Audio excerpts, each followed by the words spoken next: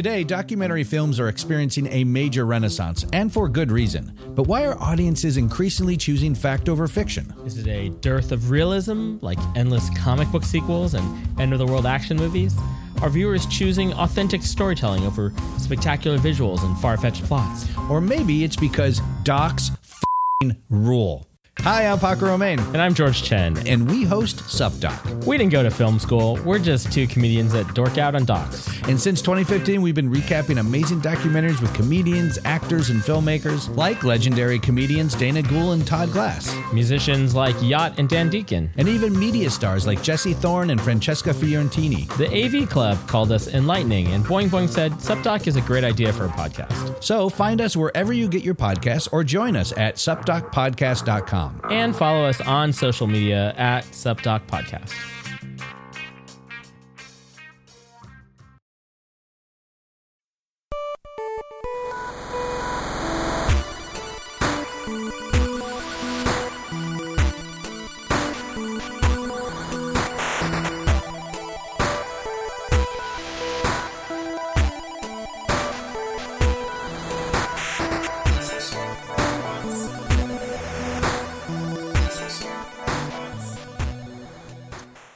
Welcome to the Escapist Comics Podcast. I'm Jessica Balboni. And I'm Jesse Hitt. And today we have two very special guests. We have the writers of Canto and the artists of Canto, David Booher and Drew Zucker. Hi, guys. Hello. Hello, hello. Hello. Thank you for coming on today. We super appreciate it. Welcome to the Escapist. Yeah, welcome to the online Escapist. Well, I'm totally excited to be here because, I follow you guys on Twitter, and I know you just do amazing stuff at the shop and online. And where are you this weekend? Rose City Comic-Con, right? Yeah, I was. I just got back late last night from Portland. I think I'm still drying off.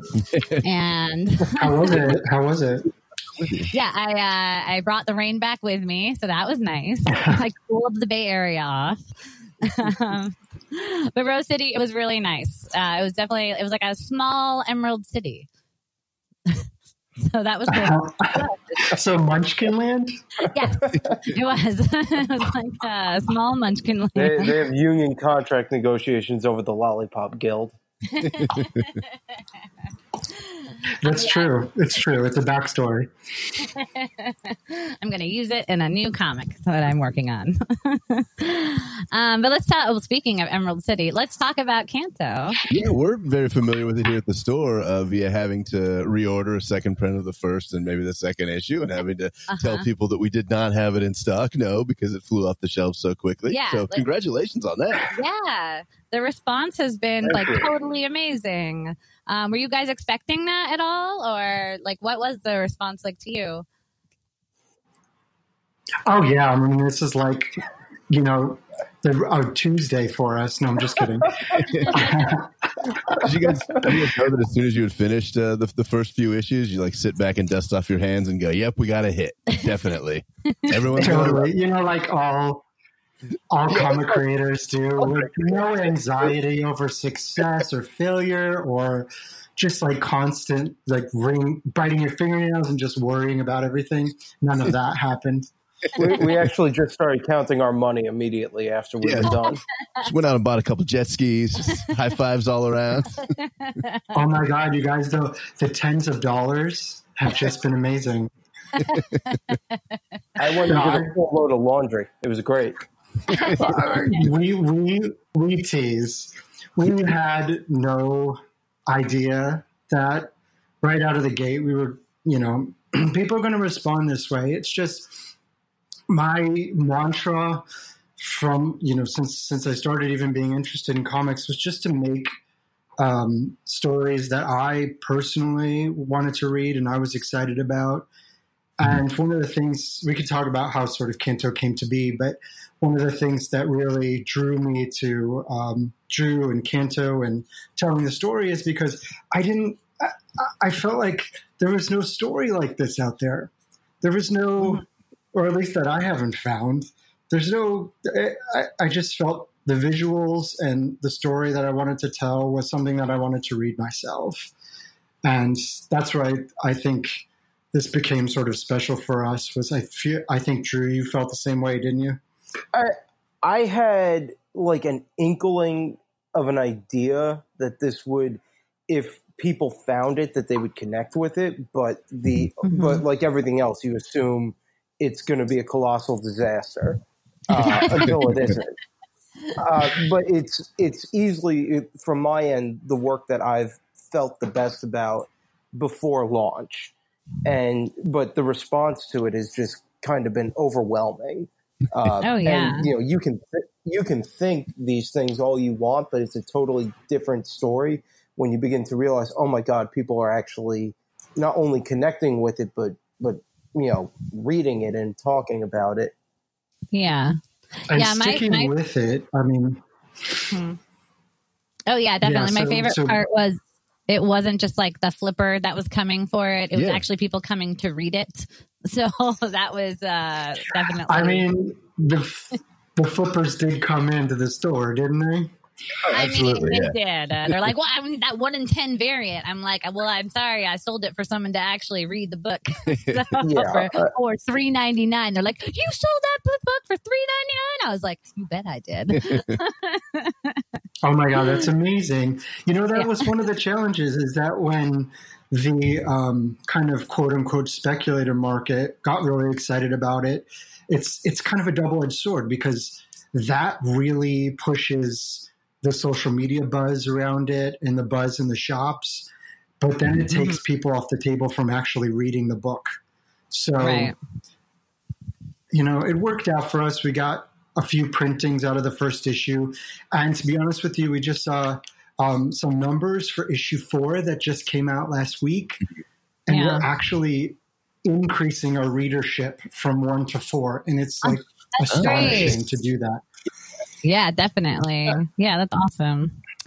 Canto's a very different fantasy story. So what drew you to that particular genre of fantasy? I don't know, Drew? So I've told this story a few times, so I'll do the abridged version. The book I had done before Canto was a World War II horror book. And it's basically that it's a lot of fun to do, but it's super exhausting doing period stuff because of the sheer volume of reference that you have to do. So right before that book started, I had designed Canto kind of as a challenge to myself to see, can you even design something that's kind of cutesy and much more of a mainstream product than what you usually do?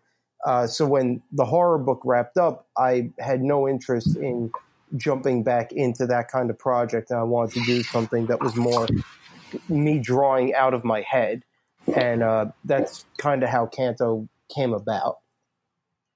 Okay. Yeah, and he was this little tin guy that Drew and I had been on social media, connected on social media, and I reached out to him for another project and he wasn't available.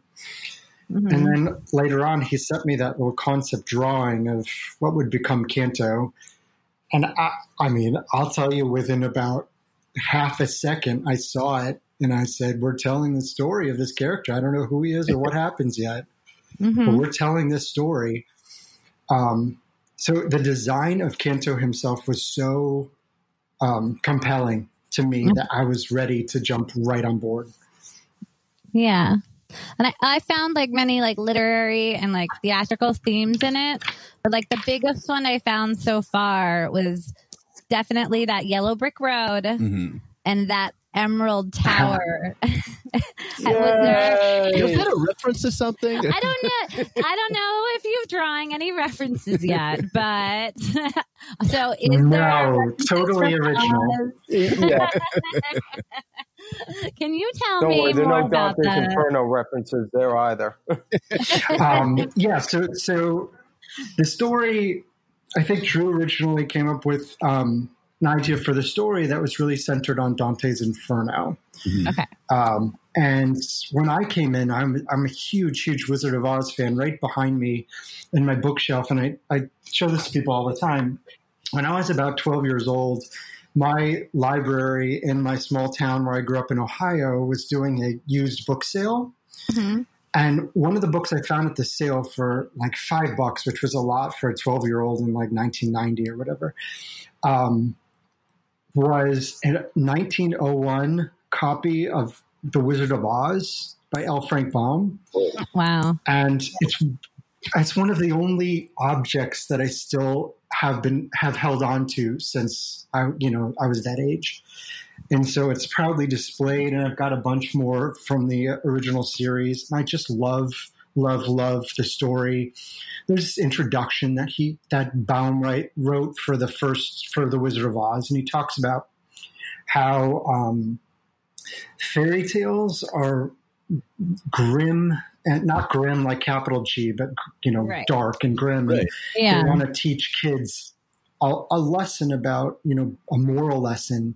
And he said, what happened? Essentially, what he said was, what happened to the escapism? What happened to the fantasy and the making kids feel joy about just stories and storytelling? Mm-hmm. And so that's what he set out to do with Wizard of Oz. And I like to think that one of the things we're doing in Canto with the inspiration from Wizard of Oz is sort of, it's not, I hate to say it this way because it sounds terrible because I love Frank Baum, but sort of showing that he tried to set out to tell the story that's, uplifting and fantastical. And there's a lot of darkness that's still in that story. Oh, yeah, definitely. And so I like to think that we're telling a story that's not about a moral tale, but it's definitely got the dark and the light sort of, I say, it's a dark story, but Canto is the light. So, and the other inspiration was Dante's Inferno. And so I actually read the original Dante's Inferno while I was writing this. And oh boy, is it a challenge to a modern reader to get through that. I'm glad I could give you that experience. Yeah, thank you, Drew. You're welcome. That's the one thing I could take with me is how horrible it was to slog through Inferno. So. That and our tens of dollars. Yeah. Yeah. I also. Oh, go ahead. Sorry. I was just going to say, and breaking down the Canto story, there were moments when I was reading Inferno and getting through each section and each verse, and every once in a while there'd be an image that I would have to go back and go, wait a minute. There's this moment where there's women are like floating in the air and they're like tearing open their chests, and which is super dark and twisted. But I'm reading and going, holy smokes, did I just read that correctly? So we took some of the giants, the city of Dis, so there's some other things that are sort of we wear on our sleeve as far as it shows up a bit more in the second half. Okay. Right. How long is the series? Is Canto? It's going to be six issues. Oh my God, we're almost done already. Yeah. I feel like we're just getting started. I know. Just sort of started to learn about the scale of the world in which it's set in like issues 3 and 4. Yeah. I don't want it to be over that quick. I think you'll be, I hope you'll be satisfied with the resolution of this part of Canto's story. And, fingers crossed we get to keep going with him and his world. Yeah. You can make it a whole franchise like Rambo, do like Canto 2, Canto's Revenge. You got like a machine gun this time. And just spitballing here. Maybe that First blood. It'd be adorable. He'd be dragging a machine gun bigger than him around. Ooh, could be like an anthropomorphic machine gun. It's like kind of his friend also. Ooh, I like that. That'd be cool. Oh, totally. Oh my God. It is sort of a mechanical world, I think that could work. Oh yeah, he has a little crank on the side that winds it up, and then it walks around like a little dog or something. And he sneezes out bullets. It's kind of cute. It's also kind of scary. And deadly. Oh, Were there any other like movies or anything like that inspired you? Because I'm going to keep going back to some of the other things, like especially the one I just read. I just read issue 4 when I got back, which was today.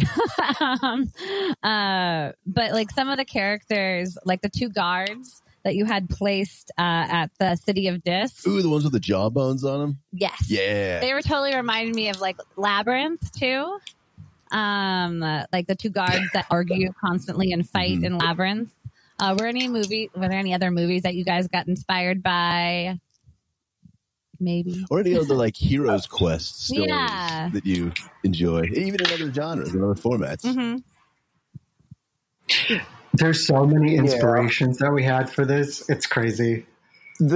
Probably, at least from my end, the 2 big ones that aren't like directly visually in there, but are more tone based were the first Ninja Turtles movie and Ghostbusters, where the idea behind those movies, at least from my end, was I, like most people, saw those movies when I was really young.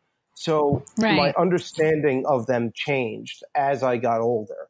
My understanding of Ghostbusters at 7 years old is very different from what I understand at, say, 10 years old or even 13 years old and even 20. It's just your relationship with that movie changes because it's a PG movie that really was kind of not for kids, but most kids ended up seeing. And that's sort of what we wanted to do with Canto was this has been probably the biggest conversation we've had throughout the series going back and forth with each other is where is the line that you draw for the all ages, moniker? And for us, it was the worst thing we could possibly do is talk down to younger readers and instead just put out the idea in generally the form that we had it and trust them to be smart enough to be able to figure this out. And even if they can't quite figure it out at, a younger age, if they come back to the book at a later time, a few years down the road, they're able to understand it and interpret it differently and have a totally different reading experience. Yeah. Yeah. So we see this debate still with reviewers and people on YouTube about this all ages aspect to it. And it's really funny. It gave me a lot of anxiety, at first. And Drew's right. We talked about it so much. And I was really afraid that it was too dark, and I was hesitant. And Drew kept pushing and saying, "Look, let the kids themselves decide." And I realized there's only really a few disqualifiers for all ages. I mean, no graphic sex, no graphic violence, and no real hardcore swearing. And then beyond that, if they get scared because of the visuals, it's that's okay. I mean, we grew up with Dark Crystal and Labyrinth and Neverending Story, and there's some really dark moments in all of those. Yeah, Princess Bride. Artax in the Swamp. Oh God, that still haunts me to this day. And at San Diego Comic Con recently, somebody did a cosplay of like the horse's head. With the horse head. Did you see that? God, what a horrible cosplay! God, awful. I think somebody should like tie that person up, never let them out of their house ever again. I mean, points for creativity, but I was like, oh, that's rough. Totally rough. My God. Yeah. So clearly my concerns about being off base with it were totally unfounded, but we still have people talking about, well, is it really all ages? Is it, just adults? And we've had so many parents say, their kids are reading because of it. Their kids, they're reading it together. The kids are reading it themselves. We had, I did a signing at a local shop, Golden Apple in Los Angeles, where I live. And I had somebody come in and he messaged me later on and he said, I just want you to know that my son was in there with me. He's, the son is a little bit older than, I think it was maybe a young teen. And he said, we both bought the first issue of Canto, and they actually started a pop culture / comics podcast because they were so inspired by enjoying Canto together. That's beautiful. And that's why we do this. It's not to get the tens of dollars. It's to have those moments.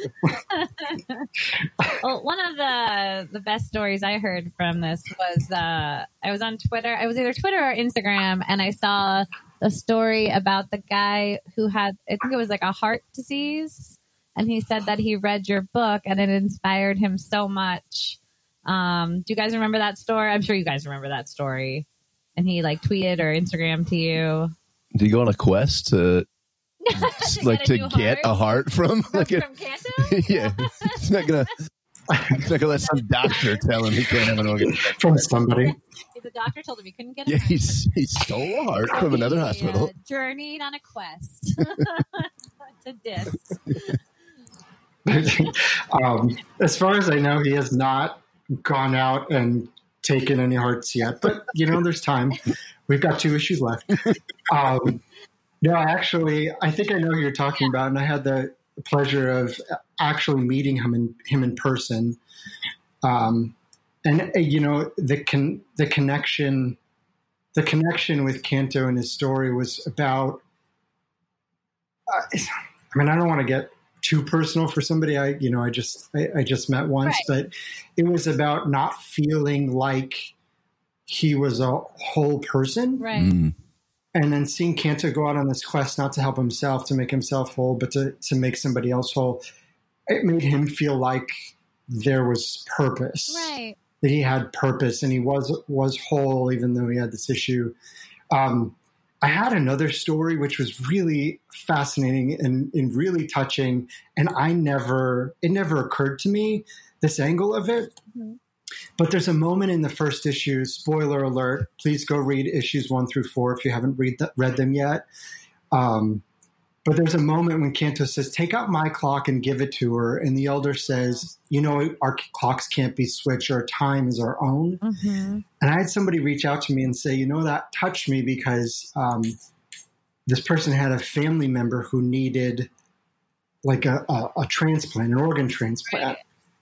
And the person said, I want to give the kidney or whatever. And the doctor said, well, you can't, you're not a match. And so it was like a direct correlation to what was going on in the book. Oh my goodness. So that was touching. Oh yeah, definitely. And if you, as a writer, like hearing those stories must be so touching and like exactly, I don't know, like why you do this, for example, or why you get into it. I don't know. I mean, also just like writing fun stories, mm-hmm. or writing a Ninja Turtle story, yeah, writing a totally. Batman story is super fun. But when you can actually connect with another human on that level is definitely special. Yeah. And the money too, as we mentioned before. I mean, that's why most people get into it. Yeah. Definitely writing comics is all about the money for sure. Oh yeah. This isn't just money, you guys. This is comics money. Tens of dollars. But that was something that we really, I don't think David or I really expected, and it's not something we really thought about, because we've had a few interactions with people that have shared stories like that with us, and we were getting those messages mostly around the time issue 1 came out, and we were just kind of floored by how viscerally Canto connected with people. And it really was just like mind-blowing to see that kind of connection with him. Yeah. And I think if you're working on Ninja Turtles or Doctor Who or Transformers, any licensed property, mm-hmm. I still think that you need to have that to really make the story resonate. You need to find that kernel of emotional connection with the audience. Mm-hmm. Yeah. And if you're not doing that, then I don't think you're doing your job. Yeah. Yeah. And you said you guys connected on the internet, on Twitter first. How did you find each other? Like, what was that connection? So, Gosh, I don't true. remember. yeah, I actually can answer it. I know you don't remember, you forget things. Yeah. Well, especially with you, I just block a bunch of stuff too. So That's fine. So I was wrapping up the horror story I was talking about before, The House, and at the time, I think I was right at the end of it when David approached me about doing a project together. I couldn't swing two projects at the same time, and I had read, I don't even remember. I think I had read Alien Bounty Hunter. Mm-hmm. And so when The House wrapped up, I did what I do with creator-owned projects, and I went through my pile of ideas that I have, and basically I sent David the one image with, I think, a paragraph of what I had envisioned the story to be, and he was just like, yeah, okay, well, I'll do it. And that's essentially how all this started, and it's ironic because it's the same exact way that the project before it had started. And it's the same way I became extremely close with the writer on that project, Philip Seavey, and it's just repeated itself with David. So I'm lucky that I have a good track record at picking people who don't just steal my ideas, and I really need to stop being so trusting. that no.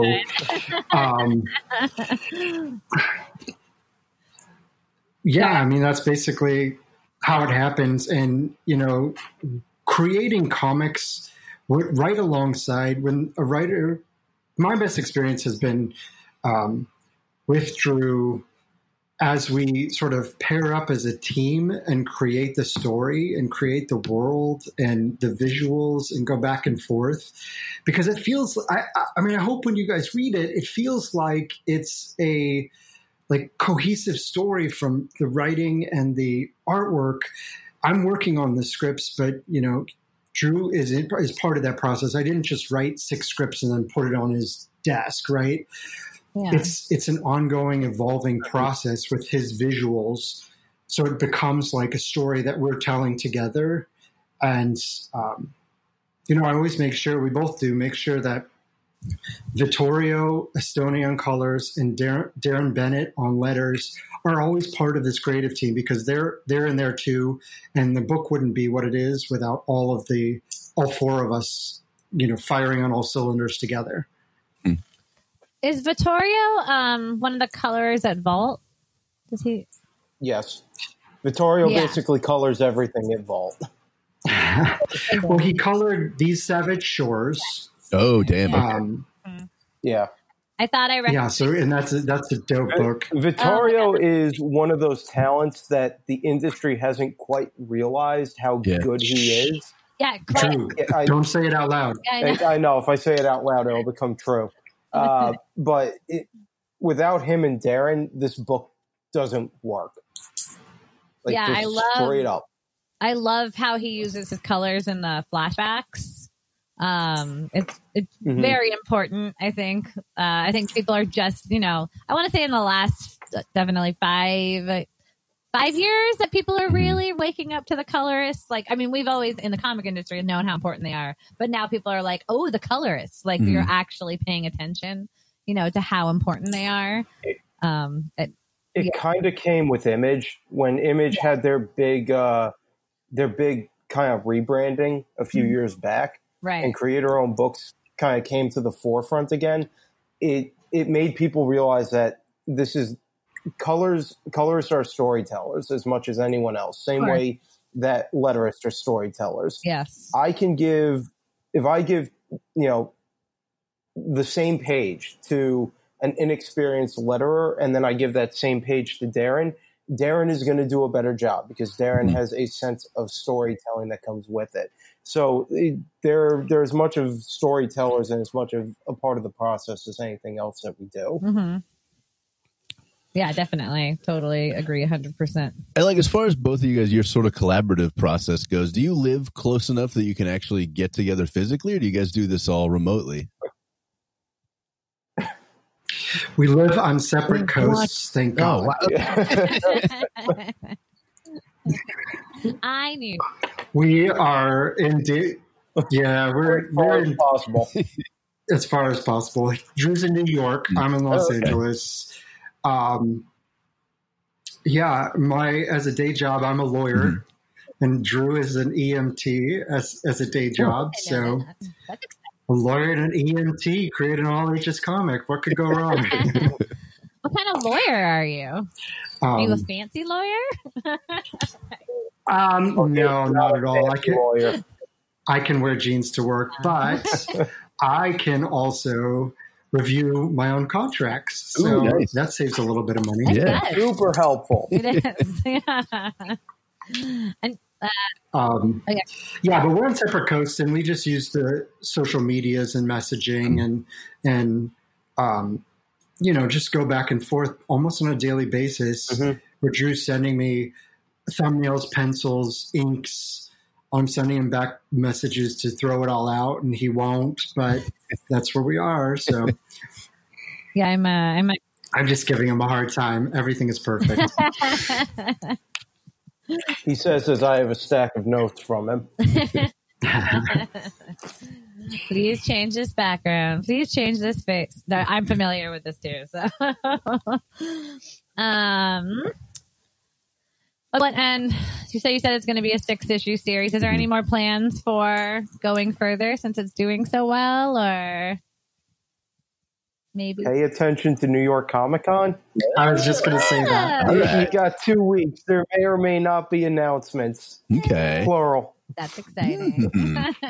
All right, we'll definitely pay attention. Well, I have to say a huge shout out to Escapist and all the shops out there who have, pushed Canto into readers' hands and promoted it for us, because one of the interesting experiences when you're doing creator-owned comics is a lot of times we get caught up in social media, and I find myself saying, well, where's all the social media buzz about this?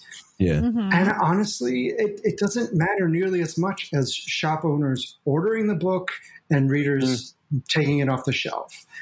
And I've talked at San Diego Comic-Con, I talked to several shop owners who when I mentioned Canto, their face lit up because it doesn't take up shelf space. And that's all that I want with single issues is for it not to take up a shop shelf space because people are buying it. That's all I want. Yep. And, big shout out to all the shops out there, including you guys. Thank you. For gave it a chance and really helped it along. Yeah. Well, when we started out on, no, go ahead. when we started out on this, one of my goals with it was I wanted to make a book that not only assisted the shops as a whole and something that they could order with confidence and know that they could move off the shelves, but something that also helped grow the industry. Because I personally think that a lot of what the industry does is to its own detriment. It loves to just kind of do the same thing over and over again. And that's fine, but it also plateaus the market a little bit and doesn't bring in new readership. Yeah. We wanted to see if we could make something that would bring in new readership, that would bring in, not only the parents and the adults, but bring in their kids to make them comic readers. And, so far it's been successful, I think, at doing that. And, we really can't say thank you enough to you guys and all the shops that, recognize that and are using it as a tool to recommend to people instead of just letting it die on the vine. Because both of us have, for both of us, this has been the most fun I've ever had making a book. And to see people respond to it in that way has been phenomenal. Yeah. That's the nicest thing you've ever said to me, Drew. Yeah, you're welcome. On the show. Well, I'm just so excited. Actually, there's a customer we had in today, and she was looking for a book for her 11-year-old son.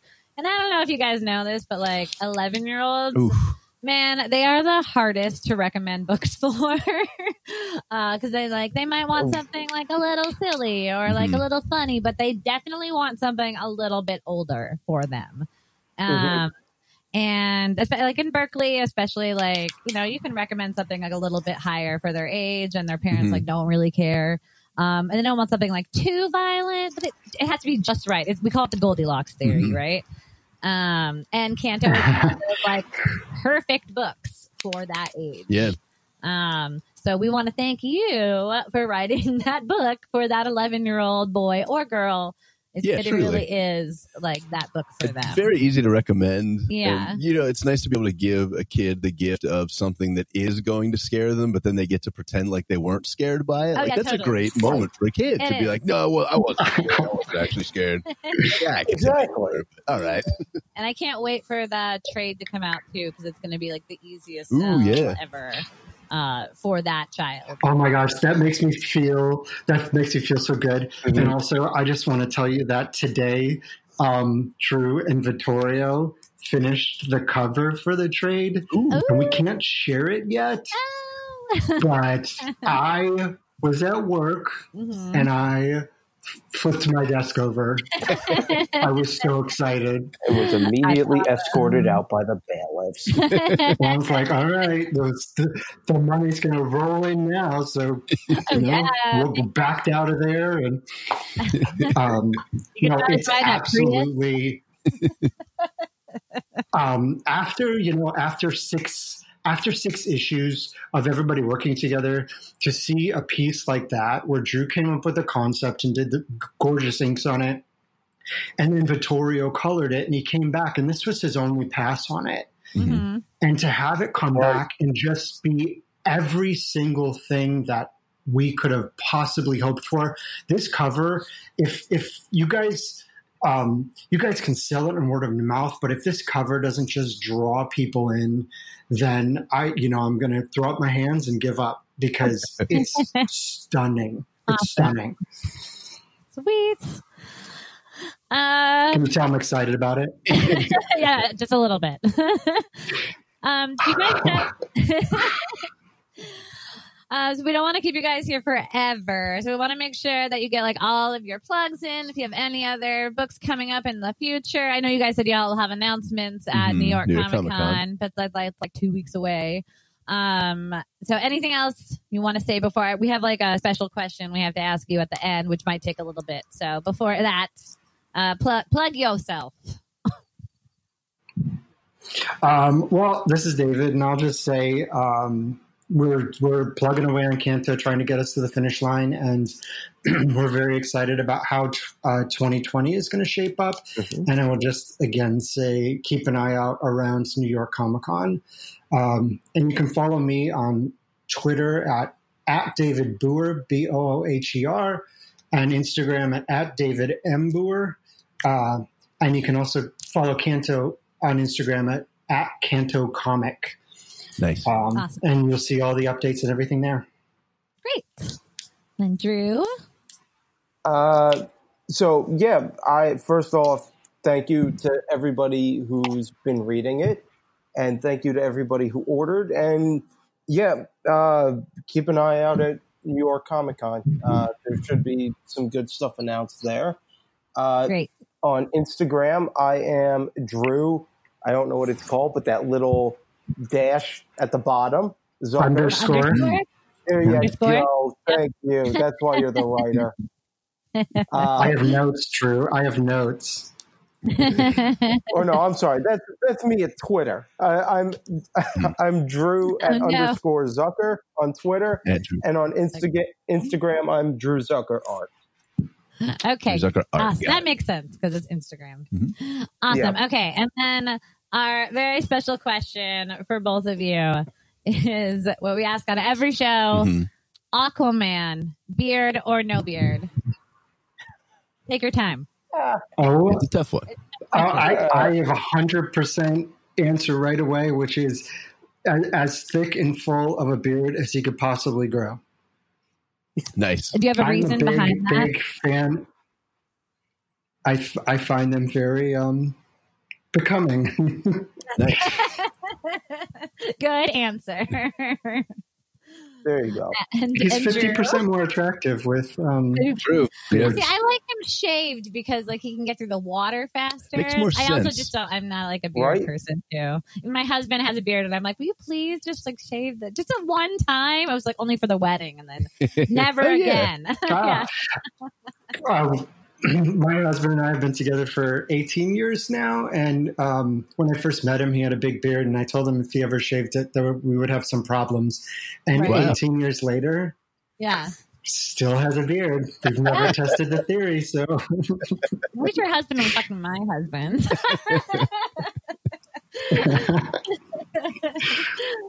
I'm sorry, Drew, what is your answer? I'm gonna go shaved only because I'm selfish and I am forced to shave for work. So if I have to suffer, he should right. have to suffer. Yeah. Goddamn right, Aquaman also suffered. Yeah, I was no beard for a long time for Yeah. practicality reasons, but Yeah. then I saw Jason Momoa Aquaman, and I was like, you know what? I think I turn it. know. It's kind of a flex too, because you're Let's saying be like I'm honest, Aquaman. Jason I don't need to Momoa be also is an hydrated. Aquaman. Yeah, He isn't did you say, Aquaman. Drew? Jason Momoa is just Aqua Bro. you do wear those leather pants. I think those get like a Oh, chain yeah. wallet underwater. Yeah, it's Aquaman at a frat. Right? He should have been named. Oh, I talked to the Yeah, that would have been a fish. better fit. Namor is a jerk. Namor is a jerk, and he has the eyebrows, and like now they can't cast him as Namor. I mean, they could, Mhm. but it would be fucking weird, right? Yeah. Yeah, I don't know. Oh my God, that would be hysterical if they did, though. It Well, you would could be both, right? Jason Right? Momoa. Yeah, but people still make fun of him. Yeah. Well, you could be in both universes, but like to play competing characters would be hilarious. Yeah. Well, let's So be fun. honest about it. There's only one successful universe. The other one's floundering. Yeah, that's true. True. I'm looking forward. I'm looking forward to the new Batman movie though, because Yes. Mhm. Joker? no. The Matt new Reeves one. Yeah, the Matt Reeves one. Because what's his face? Robert Twilight guy. Pattinson. No, Robert Pattinson Pattinson. is sexy as hell, and I think he might be a good Poor Batman. Robert Pattinson. His guy Maybe. is such a bum rap in his career because he's only remembered for Twilight, and he is Yeah. a phenomenal actor. He's a really good actor. And how are you going to turn down Twilight if you're a young actor? Like, you got to make a living. Like, you can't fault the guy for Look, that. that guy, he made so much money off of Twilight. Yeah. He is laughing his way to the bank while everybody else is like, "Oh, screw that guy." Yeah, well, you have $100,000 in student debt, and he doesn't. So Exactly. I have one question about that casting, though. When Batman steps into the sunlight, is he going to sparkle? Hilarious. I'm excited to see that. Yeah, I mean, This would be easier to identify. it would be make a it bad- easy to identify. That's You're like, true. you could only see the bottom half of his face, but it was very sparkly. It was noticeably Yes, sparkly. officer. He was shaped like a glitter bat. I don't know. And then Bruce Wayne steps into the sunlight. They're like, he's also sparkling. Yeah. I don't know. Is it the same guy? I can't tell. Yeah. You know, Batman really reminds me of that sparkly billionaire. What's his name? Wayne. Wayne Bruce. Franchises. Oh my God. All right, guys. Yeah, we're Thank you so much for being on the show today. We super appreciate it. yeah. Thank you. Well, and thank you guys for just being amazing supporters of the book and having a great shop and just really being out there supporting all of comics. Mm-hmm. Yeah. Yeah, thank you guys. Yeah. You're welcome. I think my phone is trying to talk to me now. Yeah, we're looking forward to New York Comic Con. We'll put your Twitter and Instagram handles on the description of the episode so everybody can find you out there. Yeah, totally. We'll do all of that things, and my phone will stop talking to me. All right, Yeah. phone. All right. This has just been Jessica Baldoni, And I'm Jesse. and we'll talk to you later. Bye.